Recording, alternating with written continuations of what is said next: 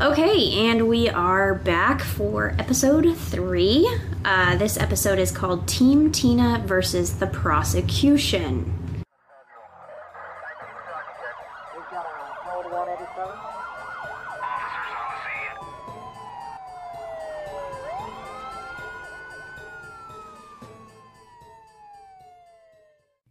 Some of my content has mention of extreme violence, sexual assault, and or other triggering content. Discretion is advised. All right. So this episode starts with Jan, that artist. Right, the artist who... Yeah. He is putting together basically like a team for Tina. These people who believe that she's wrongly convicted. It states that Tina has been through 9 parole denials. That's a lot. Yeah, that is a lot. And they talk about this a little later, but they kind of say that parole appearances are pretty quick. Mm-hmm. They're just like... Yeah. It's like basically a stamp. Like you barely review the case and then you stamp and you go. Yes. And like I said, they're seeing that life plus 20 years and they're just like, deny, basically. And again, I don't want to jump too far ahead, but part of it is that they're expecting her to admit her guilt, and then that might be what lets her out early. Right. But she is not admitting her guilt. If you remember from the Alford plea, she didn't admit she was guilty. She just said that there was enough evidence to convict. Yep. So they talk about the fact that it is a pretty hard road for the wrongly convicted. Like you said, in order for the person to get parole, they have to admit guilt, and she's not going to do that. The powerful statement in this documentary is that Christina has been in prison for 30 years for a crime that happened when she was somewhere else. Right. They said that a couple times, and it was like, it was a really powerful statement that she wasn't even there. Yeah, and physically. That's why they are really pushing to go back and redo this case, is because with the Alford plea, this wasn't really discussed or investigated that she wasn't there, right? Like they knew she wasn't there, but they're like, oh, well, this happened before she left, right? Like they're like, these injuries obviously just took a long time for for it to happen, for it to set in. They didn't do a good job of investigating those hours leading up to it. They just got the Alford plea from Christina, and then that was it. Right. So Jan started writing about Christina's story on social media, and it kind of just took off.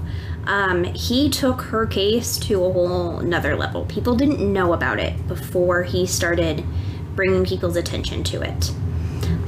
They talk about Team Christina and this group of people who really want to know what happened to Amber more than anything. And the documentary really highlights these people. So the 3 women that are going through the evidence, their names are Grace, Lizzie, and Sarah. They are undergrad law students, and they comb over the case to see if they can try to figure that out. Marty is the man who was incarcerated before and got out. And then Mark is his lawyer friend. They spend time going over the case as well. Then there's Michelle, who is the younger biological sister of Christina. Who she didn't know that she had at the time. Yep. And then Jeannie, who is super involved in the case and always has been. And Jeannie was the one who, during the paranormal, research, I guess you would say, but during that was basically like handcuffed her. She wasn't actually handcuffed her, but basically was right by her side 99% of the time. Right. So all of these people are people who are trying to get Tina out of prison. They believe that she is wrongly convicted. The lawyer on the prosecution side says that Tina is manipulative. Of course she is. She faked being telekinetic. So they're also bringing her past back into that. The prosecution thinks that they can prove Tina is guilty. Team Tina wants a stronger lawyer for Tina, not that guy who is just trying to get not the death penalty. Save his perfect death penalty record. Right. Yeah. And so this also, they talk about, and I don't remember if we talked about this yet, and maybe we're going to talk about it, but he's one of those guys too that's like friends with the sheriffs and the we talked about all that. We did, yeah. Okay. So was basically friends with all the people in the police department, and so they're like, and the DA and all that stuff, where it was like, he was like, yeah, can we not get the death penalty if we do this Alford plea? And they're like, sure. That's how it paints it on the documentary, at least. Right. So I do think there's a little bias there with the way they painted that, but that's how they made it seem. Right. I mean, keep in mind that this is our review of a documentary that can be biased, highlight things and not highlight things and all of that. I do think they did try to cover both sides. They didn't make Tina sound perfect. Right. But I also think they did favor Tina in their bias, so... And we didn't get the other side because he didn't participate. Yeah, he declined to participate, yeah. Yeah. So the prosecution states that there is a lot of evidence. They bring out pictures from the hospital. Of course, they're not shown because they're horrible. I'm thankful they're not shown. Right. Yeah. Very thankful for that. But they say that they have never seen a child beaten like Amber was. Of course, that mannequin was shown, so you could really see. It is overwhelming, the amount of trauma that Amber had on her body. So I don't think anybody in this case is really saying Amber was not beaten. Yeah, that's how I understand it too. Yeah, I think they're just trying to figure out who did it. Yeah. And really, who did the final blow. That's horrible the big thing. As that is. I know. Yeah. That's just the kind of law behind it. That's how the law works. It's sad, but it is. I mean, we're not saying that, but I think that in this case, they're saying that. I agree. Well, and I mean, we talked about this in the last episode, but it could be one person was doing it and the other person was witness to it, and it doesn't mean that both people aren't guilty of something. But if one person was the one doing it, then, and the other person wasn't doing anything, there's obviously different crimes there, different levels of guilt, different levels of participation, I guess. Yeah. So it could even be more than just the one blow. It could be a series of, things incidents. that added up to it. Yeah. So they again talk about how the town was pretty small, and the community was just rocked by this crime.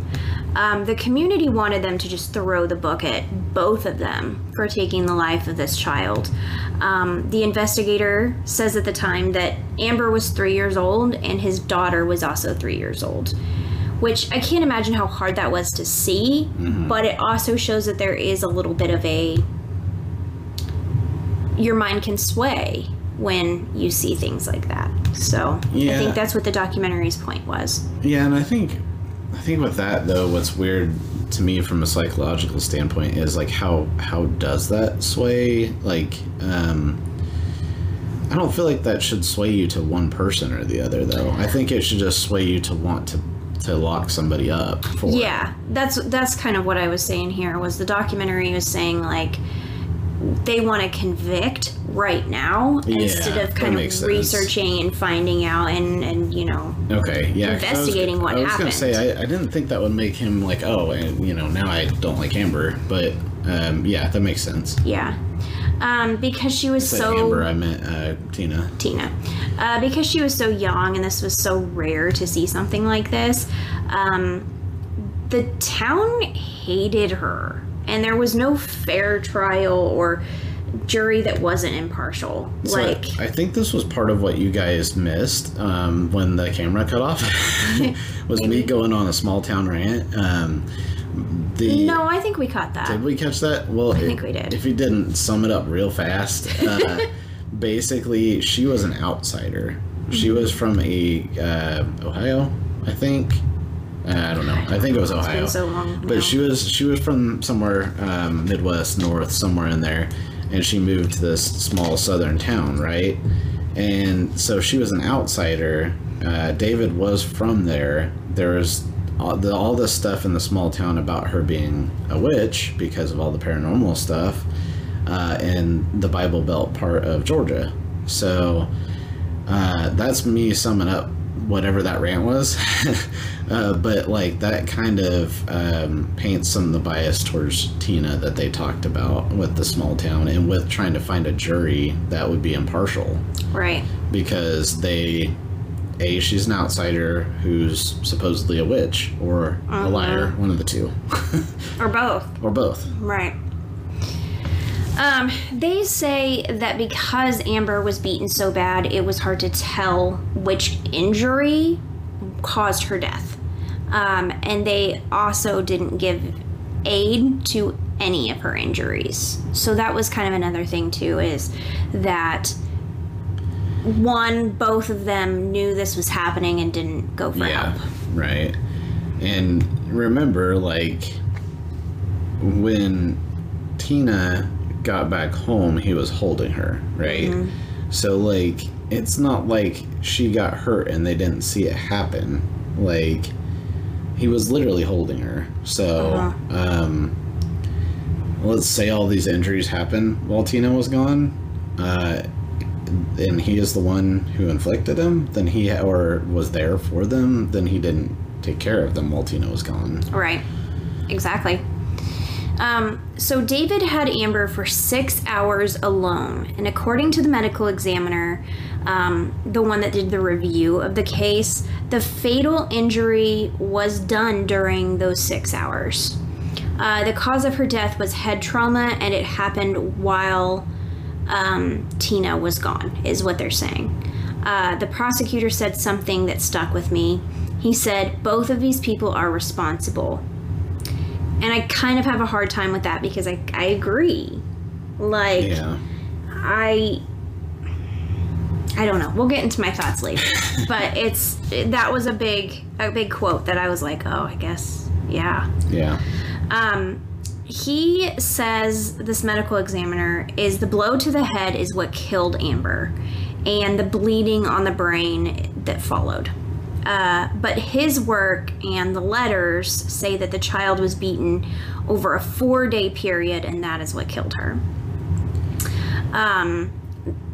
Team Tina was just kind of wanting to know if it's the final blow that killed her, then why is Tina still in prison and not David? Right, because if that is the difference in the sentences, you didn't know who did it. Yeah. Like, we don't know who. And like you said, with that evidence, like, it sounds like it happened while she was gone. Mm-hmm. So it would seem like he would be the one who would have. It's so sad saying final blow. Like, it's. I know. It's hard to say that. I hate the terminology, but you have to look at it as a law point right. of view, and that's what these 3 women are doing. Is they're looking at just the law, and when you look at it that way, it is unfair. And if Tina beat her, which is horrible to say, she needs punishment just as much as David does. But if David did something that killed Amber, it's hard to put them in a law point of view on the same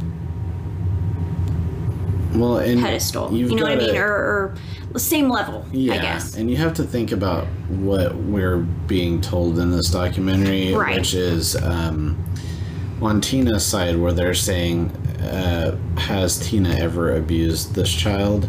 They said that she spanked her, basically, right? Or swatted her. But that was all that she ever did. And so they're saying that all of these other injuries must have come from David, because they're saying that Tina, she did that kind of discipline, but she didn't hit her, like, and they're also saying she literally rescued her from a burning house, like, She did all these things to protect her, so why would she have done all that stuff afterwards? And so they're kind of saying, like, they're painting it like they think David did a lot of this, and that Tina was more of the witnessed it but didn't do anything. They didn't come out and say that she witnessed it but didn't do anything, but I mean, you can imply that. Right. Exactly. So there is 30 interviews of people saying that they saw Tina abuse her child. Whether it be spanking her, an ex-boyfriend said that he saw Tina slap her in the mouth. That Tina would lock her out of the room, call her names, just the whole gamut of abuse. This wasn't all in Georgia too. Like I think the ex was the one from the previous place she lived even. So Tina's defense said that she didn't even know these people and they were making it up. That she did discipline Amber but never left a mark. And except for obviously she knew the ex-boyfriend, but the ex-boyfriend was abusive, right? Yes. At least I think, I don't know if that was just according to Tina or if that was actually proven he was abusive too. It might have been proven that he was abusive. They did get CPS called on them up where they lived before. Yes. They didn't find anything though. Right. When it was CPS was instantiated or whatever. Yeah. Yep. So they had them called on them.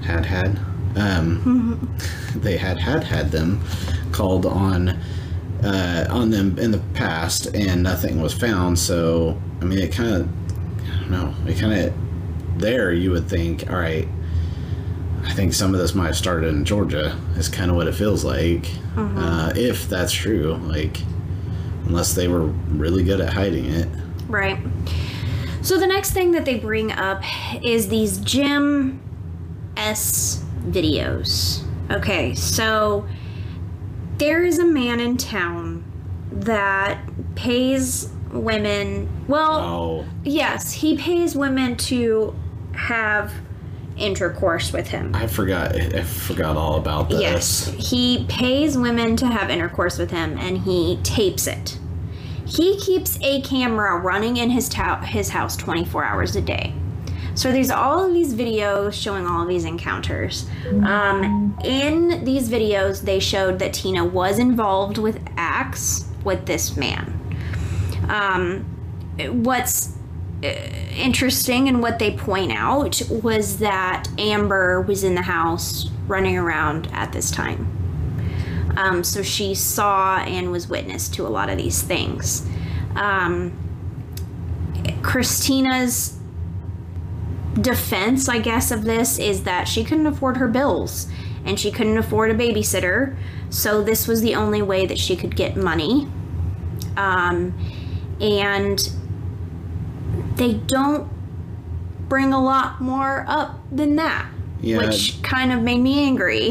They were basically like, she's like, I can't afford groceries. I didn't have a babysitter to leave her with, so what was I supposed to do? Like, I had to feed her, but I couldn't leave her on her own. And she's like, I moved down here from, to this place. I didn't know anybody. So, what was I supposed to do? Just leave her alone? Like, I had to take her with me. Yeah. She was like, I was doing whatever I could to put food on the table. Right. But I still think there had to be other ways. Yes, so... I mean, maybe not... Like, I get she had to do what she had to do to get the money, but, like, with... her witnessing it. With her witnessing it. Like, surely Jeannie could have watched her, or somebody else there could have watched her if they knew that's what she had to do. And, I don't know, maybe she didn't want to tell people that's what... But still, like, there had to be another way for her to not be there. Right. So I am very, very sympathetic to these kinds of things. Like, I know that the reality of things and survival, like, there are S workers in the world, and there's no shame in that. This is a job. This is what sometimes you have to do. This is what sometimes you're forced to do. However, I think having a child view those things is another form of abuse. Yeah, I agree. Introducing a child to those things that young is abuse. And they didn't make it look like, they made it look like it was a flat, right? They made it look like it was like a one room thing. It's not like they had her, I mean... Right, if she's in the other room and she can't see or hear things, it may be a little different for me. But it didn't make it look But like it did that. not seem like that, and they didn't clarify, which is really annoying. And they did show videos. They did. Like, they not, showed little clips of like... not of like any of the acts or anything Right. like that, but they showed that that she was there and that her daughter was there, and they showed the guy, and he was gross. he was really, really gross. Yeah. Really gross. I don't even care if that guy sees this. Oh, dude, take a shower. Right. So I mean, like, it's just hard for me to sympathize with her when it is another form of abuse, in my opinion, and I understand survival work. I completely do, but at the same time, there's not an excuse, in my opinion, for that. Yeah. And it's hard for me because it's a double-edged sword, Yeah, I guess. I think she did have other options. She did, yes. In terms of like childcare. I mean, it's hard for us to say that without knowing the full situation. But she had to have had something better that she could have done childcare wise, Right. if she was going to do that. Yep. That's something that's in the documentary that gets kind of brushed over pretty quickly. So, Right. just fair warning. Yeah, it is still something people need to know. Right. So we go back to Team Tina and them also talking about how her lawyer failed her. And they bring up at this point a receipt saying that he worked 17.25 hours out of court on Tina's case. One of the students scoffs and says, "We worked 8 hours just that day." Yeah, and I want to do a dramatic reenactment of him, like, but I don't know if I don't think I could do it justice. But he is just like, he's like, well, I definitely didn't work just that amount. Like, that's just what I wrote down. But like I worked way more than that. I just, you can only bill so much. Like, Right. So he backpedaled hard. He did. He was backpedaling. He was like, nah, I didn't work just that amount on the case. I worked a lot more than that. That's all I there's got to be other receipts. Yeah. So he says that that's not true, and then he says that he never forced her to take the plea, that she agreed to it. Christina says herself that she doesn't know if Amber died from an accident or something else that maybe, the boyfriend did to her. She feels bad that she wasn't there and feels a lot of guilt. Tina knows that she will probably not be paroled. So she's going to try to convince her local DA to let her go home early. The DA agrees to review the case. And Tina feels some kind of relief in this. That he was going to look at it, yeah. Yeah, that he's going to look at it. But really, there's not much. I thought this was interesting at that part. So the DA goes, and this is a new DA from when her trial was held. Right. The new DA goes, okay, so I understand all the evidence you put out here, but this is what parole hearings are supposed to do, is analyze this evidence. What can I do that's different than a parole hearing? And the one of the three ladies that were taking up this case was like, well, so parole hearings are generally like 3 minutes. And it's like, are you guilty? No. Okay, you're back in prison. Do you admit your guilt? And she was basically like, you can take this case and you can actually review it for more than 3 minutes and decide if the ruling was fair. And that was the reason why he ended up taking up the case, saying he would take a look at the case again, is because he, agreed to that it was, that he could actually take a little bit more of a look at it that a parole board couldn't. So I thought that was really interesting because I didn't know that much about parole hearings. About all I knew about parole hearings is what I saw in Shawshank Redemption, where the guy keeps coming up and he's like coming up for parole, and they just keep doing the stamp where they're like, "Yep, you're still guilty. You're still, you're denied." Morgan Freeman, actually, he's the one who kept getting denied. So that's all I knew about it was from that movie. So it was interesting to hear more about the process, and it was a really good point by the three ladies that that is a good reason for him to look at it again. Yeah. So this ends with them saying that just because she's done some bad, that the justice system still failed her. That Tina was hurting as a kid with a lot of stuff going on, including trauma. Team Tina meets up, and the biological sister gets to meet everyone, and they get to show their support. So then some images of Amber comes up with her cute little face, and it just really breaks my heart. Yes, always. Yes, she would have been 34 years old today. So about my age. About your age and about a year younger than me. Yep. Tina's voice is heard saying that Team Tina has come together for her and that she's so grateful. And she says, quote, "For the kid that never mattered to anyone, it is not short of amazing. I know that they won't stop until I'm out of these walls." And that is where we end.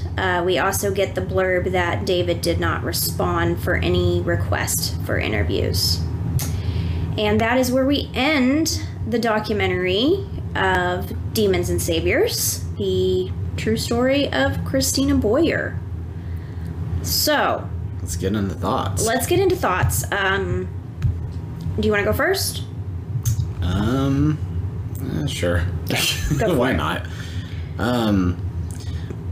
So this was really weird in the way they presented the documentary on how it started out with paranormal stuff. Yeah, I thought it was going to be a way different case than it was. Yeah.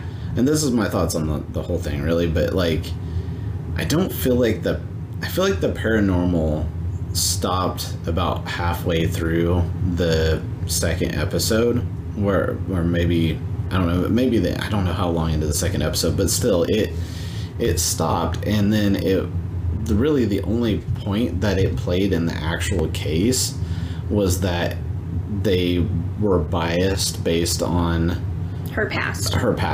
which makes sense, but the way it was portrayed, it felt like it was going to be a huge part of it was a paranormal case. So that threw me at first. I think they had to do that to kind of draw attention to the documentary. I think so too. But it didn't have as much to do with the case. Yeah, because I remember you sent me a text after episode 2, and you're like, I wonder where the paranormal stuff's gonna where they're gonna go with this. And I'm like, I'm sorry, I didn't want to tell you, but I'm like, they were just pretty much. That's about it. You saw where they were going with it. Do you want to know where I thought that they were going to go with the paranormal stuff?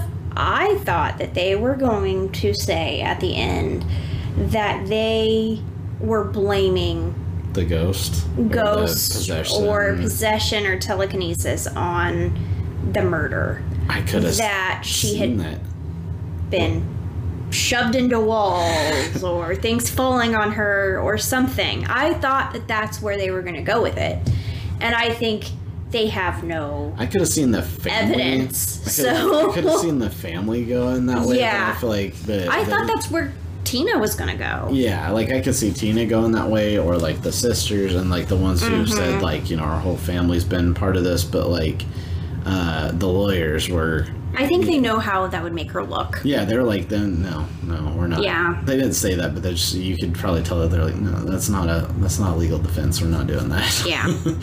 But yeah, that's a good point. I didn't even think about that. I will say that my opinion on it, I've kind of already shared on the thing as a whole. Is I agree that one of them that maybe we don't know that it was Tina who should have gotten the longer sentence, or if it was David. Or we don't know who. Like, that needs to be investigated, and that needs to be figured out. But they both deserve long sentences, just because of what happened to her on their watch, and the fact that, like you said, it happened over 4 days. The fact that nothing was done to care for her wounds. Like, I mean, to beat a child to death is a lot. At the very least, both are guilty of negligence. Yes. And one of them is guilty of murder, if not both.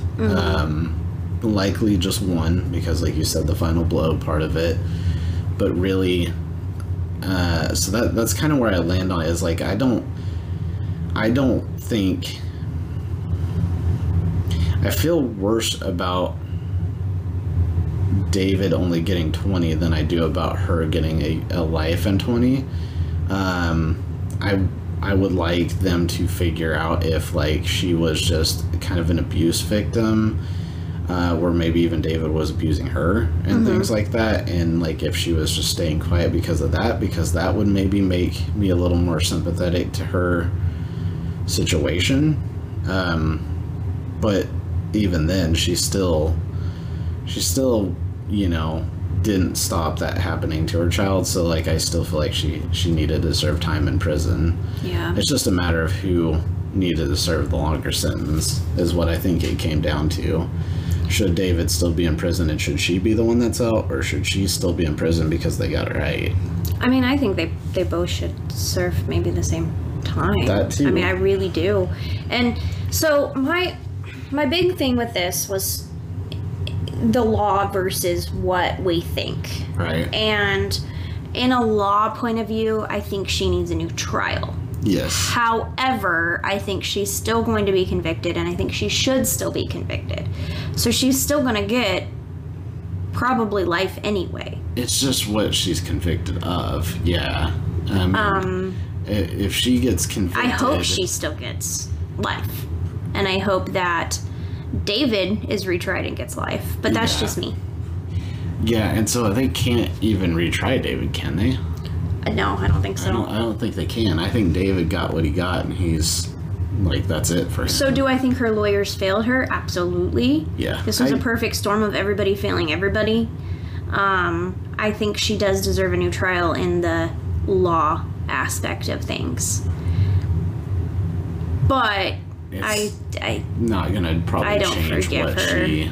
Yeah, I don't think this takes away the fact that someone in that house beat that child to death. Yeah. And they're both responsible, really. Yeah, I mean, I agree with that. I don't see any way around that. And I think they didn't specifically say it, right? Because she's their client. But I do feel like even the three women are a little, like, distancing themselves when you watch the documentary, because it's one of those things where they're like, we think that she wasn't represented properly, right? But they're not exactly at the same point in time going like, oh, she's 100% innocent, right? Like, they're not claiming that. They're just saying, like, she was misrepresented, and she may have not done all these things that she was accused of doing, because the evidence kind of points to he did the things.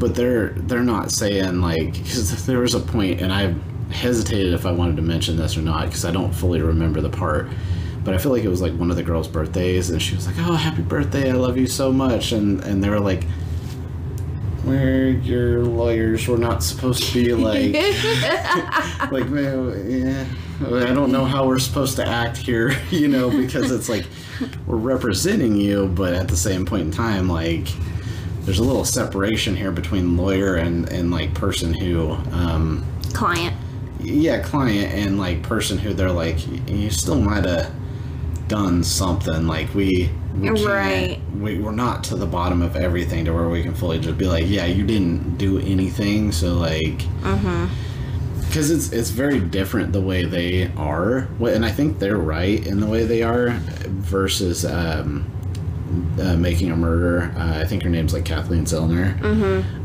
Where she's like, he's innocent, that's it. Yeah, and she did start out like, if you're guilty, I'm going to prove that you're guilty. Right. And I think to her credit, she did a lot. But like, I think these girls are never fully went to. She's so innocent that we're gonna shout it from the rooftop and tell everybody like she's 100% innocent, didn't do anything wrong at all.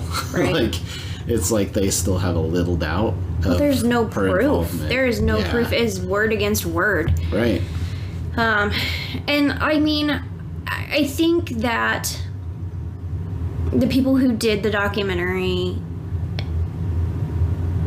they did a little spin on things, and they tried to make it interesting, and it caught our attention. Yeah. We're reviewing it. Right. But at the end of the day, it's kind of a lot of the same stuff we've seen. We have no actual proof that paranormal things happen. No, we have no proof of that. We have no proof of actually what happened to Amber. That is so unknown, and it just makes me so upset because this little girl died, and no one's owning it. And that's why I hate like she doesn't get justice in the end. That's why I hate this part of our legal system where it like focuses on like case closures. And I get you can't have like a million cases out there pending. They'll just keep stacking up if you do that. But like, I think she would have gotten the proper justice if there wasn't, and you said this too, if there wasn't such a rush to get the case closed. Right. One thing that I did pop into my head that I wish they would have talked about more is the fire. Yeah. Because if you guys remember from, I think it was episode 2, they alluded that this fire happened randomly. Yeah, and they were like, they said the child, they were like, I think the child caused it, just like when, Tina was a kid. And I'm like, usually there's like, like my dad was a volunteer firefighter, but usually like they come in and like determine the cause of the fire. Like, did somebody leave the oven on too long, or leave, like a candle burning too, whatever the cause might be, electrical fire, whatever. Like, there was no real talk about that because part of me, I hate to say it, but part of me was sitting there saying like, okay, so she did the thing with the lamp, right? She reached back, flipped the lamp off. I get it, all that. Like, there's so much pressure on a little kid and cameras staring at her for 9 hours. If she did that, though, who's to say she wouldn't, light the house on fire and grab the kid? Right. Grab the kid before any damage could happen to the kid. We obviously don't know that, but I wish they would have talked about it more. Right. So the fire was, I wish that was discussed a little more. Yeah. There were some things in this that it was like, you just irked right past that, and I want to know more. Right. It's like something really big happened. Moving on. Right. Yeah. But then it's like kind of some smaller things that we've already talked about. Let's talk about again. Yeah. Let's talk about some things over and over and over and over and over. So, as far as the documentary goes, it was good. Yeah. I liked it. I was interested in it. A+ marketing to get us to watch it, because you watch the trailer of it and you're like, I've got to watch this. There was a lot of girl power in this. A lot of women lawyers that was awesome. And I don't want to undersell that. The 3 women lawyers I think are going to be great. They're going to be awesome. Yeah, they think they did a really good job, and it wasn't a criticism that I was saying that they were kind of keeping their distance a little bit from her. I think that's actually a good thing. And professional. Yeah. So I think they're being very professional with that. So yeah, I agree with that too. When I looked through Reddit, when I wrote this initially, and it hadn't been out too long, but people were just saying like she wasn't there. That was the big defense, is like she was not there, which I think is a big thing in this case. Yeah.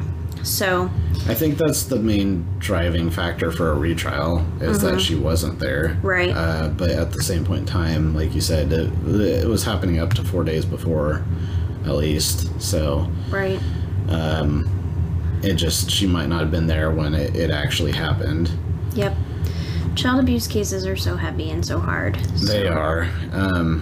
Yeah, I just, I don't know if any of you see anything like that happening. Like, it's always such a tough area of whether you call it in or not, but in this situation, she had so many, I mean, there was 30 interviews, right? And she said that she didn't know these people, but if those 30 people are willing to come out and say now that she did all this stuff, then they should have been willing to come out and say it then if it was that bad. So, you know, kind of you see something, say something, right? Like if, you know, if you're seeing child abuse and you think it goes beyond of what a parent should do in disciplining their child, you should definitely find the proper people to talk to and report it to.